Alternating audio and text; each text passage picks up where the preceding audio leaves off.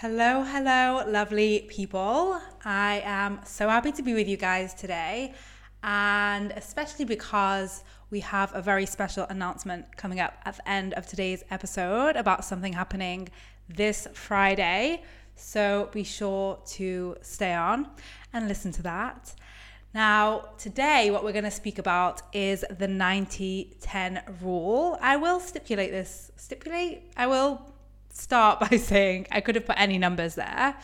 Could have been 80-20, could have been 70-30. So it's not something specific to get hung up on the 90-10. The reason why I used 90-10 was to give like a more extreme example. So let me start at the beginning. You may have heard me talk about the 50-50 rule before and explaining how life is 50-50. Life is good and bad. Here's why this is so important. When we expect to be happy all the time, or to feel amazing all the time, or to only have pleasure in our lives all the time, we are not experiencing life to its fullest capacity. This can lead to things like overeating, over drinking, over exercising, arguing with ourselves when we're not happy, putting ourselves down, thinking that there's something wrong with us. So really, when we fully acknowledge that life is 50-50 and always has been and always will be, then we can stop disempowering ourselves and arguing with what is and what we cannot change. So that's why it's super important to just really have a handle on this 50-50 concept. And I know that some of you are thinking, well, mine's 60-40. I literally had a client yesterday. She was like, I'm going to go for 60-40, maybe 70-30. I get it. We've been sold happiness all the time because we've been sold buy the Coca-Cola and be happy. So of course that's what we've been sold. But really thinking about life, and I've definitely spoken with you guys about this before, we don't even want to be happy all the time. There are things that happen in life where our response is not to be happy. So really, just going to say it one more time, acknowledging that life is 50-50. Some really powerful examples are, I remember when I was single and I just wanted to be in love and wanted to be married. And then I moved in with Gid, who you all met on the podcast. And we lived in this tiny studio apartment. And he was like always there. And I was like, like he's always here. And we don't agree on everything all the time. And like there's things that we do because he wants to do them and things that we do because I want to do them. And there's things that we do separately as well. But there's definitely more. It's not like, oh, life is better now I'm married. It's like still 50-50. Same with a lot of my clients that are employees that think they want to be entrepreneurs or have made the jump to entrepreneurship already. And they're seeing that like, oh, there were also good things to being employed, like being able to switch off easily and having maybe medical care taken care of and having the consistency of a stable paycheck. That now when they are entrepreneurs, there's obviously lots of benefits and they've chosen to do it.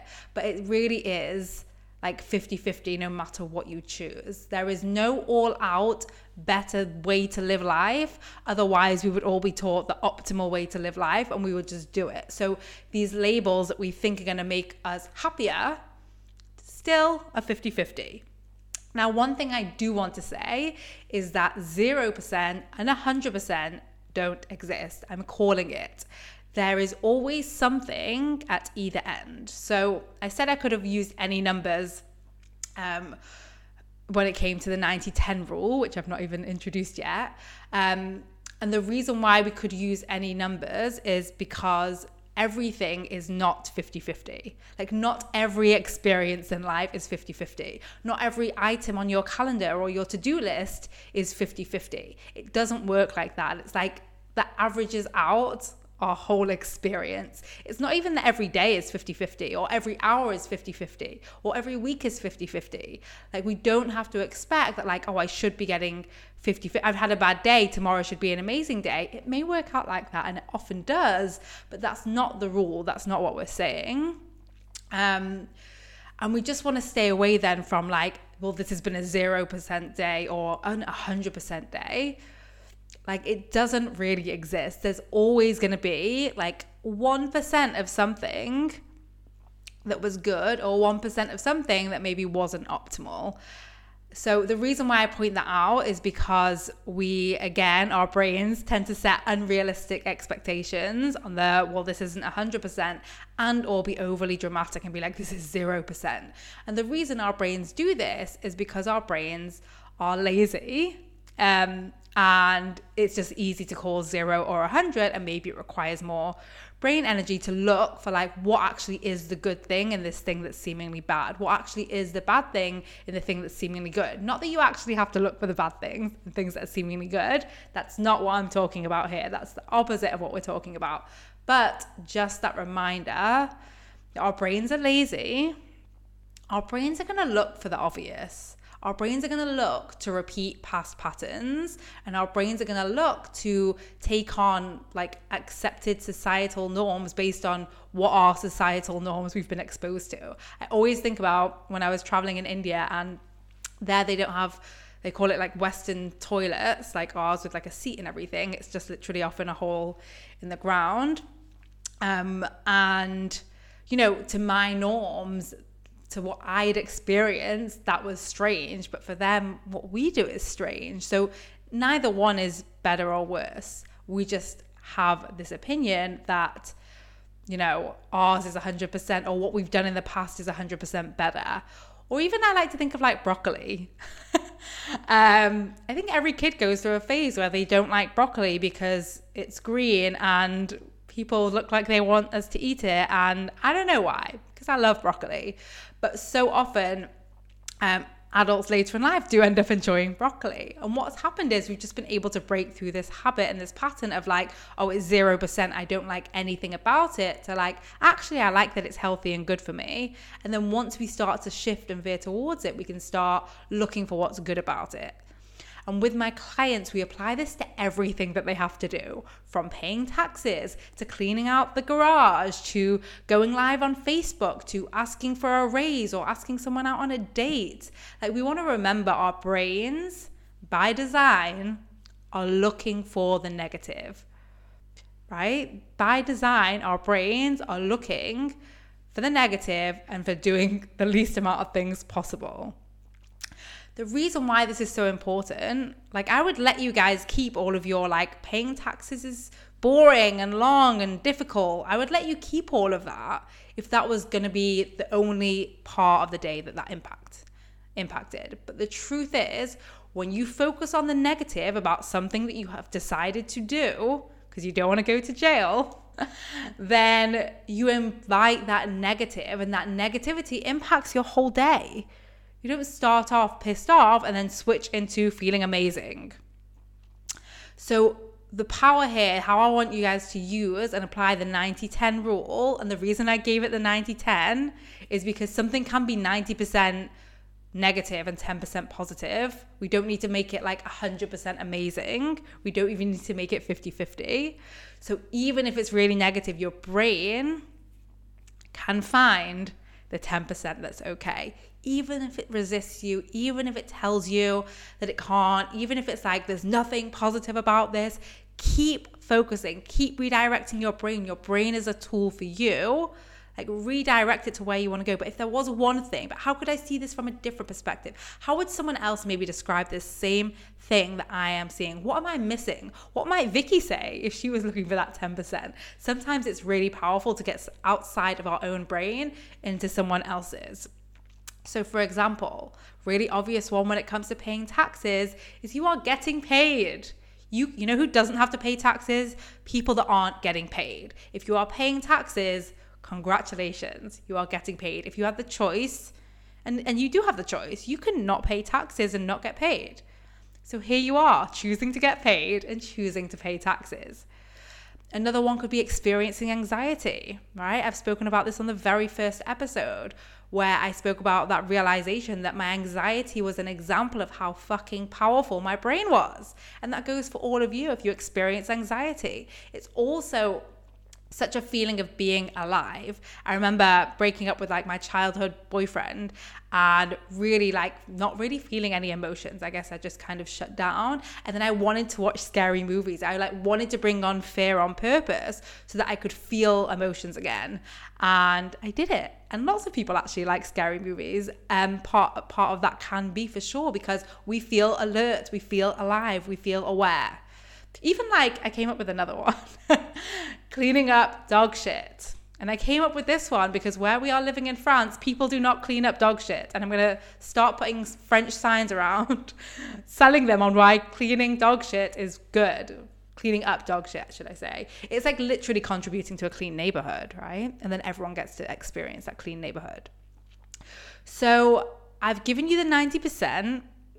We don't have to love every part of everything that we do. That's not the human experience. That's not what we're talking about here.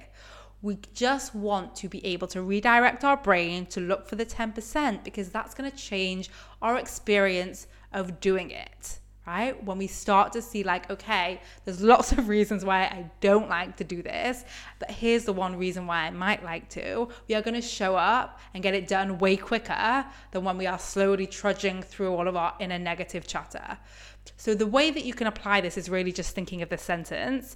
It sucks because, in fact, you may not even want to write all the becauses out, but like it sucks and the 10% is ... and just complete that sentence. Okay, I hear you, brain. It sucks. We don't want to do it. It's going to take a long time. This isn't fun. It's boring. It's dull. Whatever you, okay. And the 10% is ... Just redirecting your brain, just inviting that in is so powerful because we are not arguing with ourselves. We are not piling on the frustration and getting pissed off with ourselves.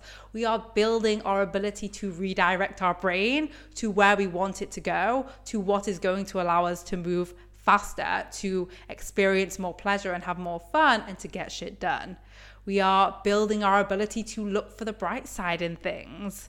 Like, it really is, you know, our brain looks for what we tell it to look for. And I love this example of like when you go into a party, if someone's wearing the same dress as you, it could be a party of 100 people. You will notice that person. Your brain's already aware of that dress. So the more you are aware and build this muscle and this ability to be aware of what you want to find, the more you find it. This is like gold. So try it. What is one thing? Try it with one thing. What is one thing you've been dreading, putting off, and what's the 10% about it that isn't bad or is even beneficial for you? Maybe it challenges you. Maybe it's going to feel amazing when it's done. Maybe you get to get away from the fucking work desk. I've had clients tell me that the commutes that they complained about became opportunities to listen to this very podcast. So have a look and challenge your brain. And as I said, special announcement. So this Friday, that's right, this week, I am hosting a masterclass called The Success Equation, where you are going to learn exactly what it takes to create success. And I'm going to give you a hint. It's not time and it's not hustle. Like the traditional and common success equation that we hear about is really time and hard work create success. And that used to be true for like a long time. It was true that time and hard work created success. But our work has evolved, technology has evolved, and the goals and the lives we are working towards have evolved. So it's time for the success equation to also evolve. You will leave this masterclass knowing the 3 things. That's it. 3 simple things that you need to focus on to achieve more in less time without the hustle. It's going to save you years, and you can sign up at vickylouise.com/success equation. The link will be in the show notes. I will see you guys Friday. Have a lovely week. Bye. Thanks for listening. Are you ready to feel better?